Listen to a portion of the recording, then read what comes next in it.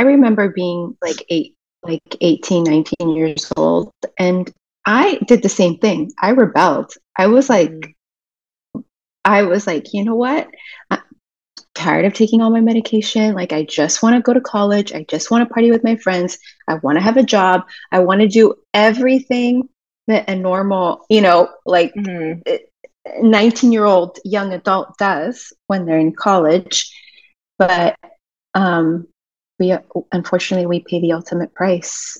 But I know. I know. yeah. I wish like I could tell my younger self like don't stop taking your freaking Plaquenil. Okay. Because I would always stop taking it because I'm like, I'm so healthy. I'm fine. Like I don't need this anymore. And I would stop and then I would get sick in like a couple months. And then I would get healthy again and I'd do it again. I'm like, oh my God, I need to stop doing this.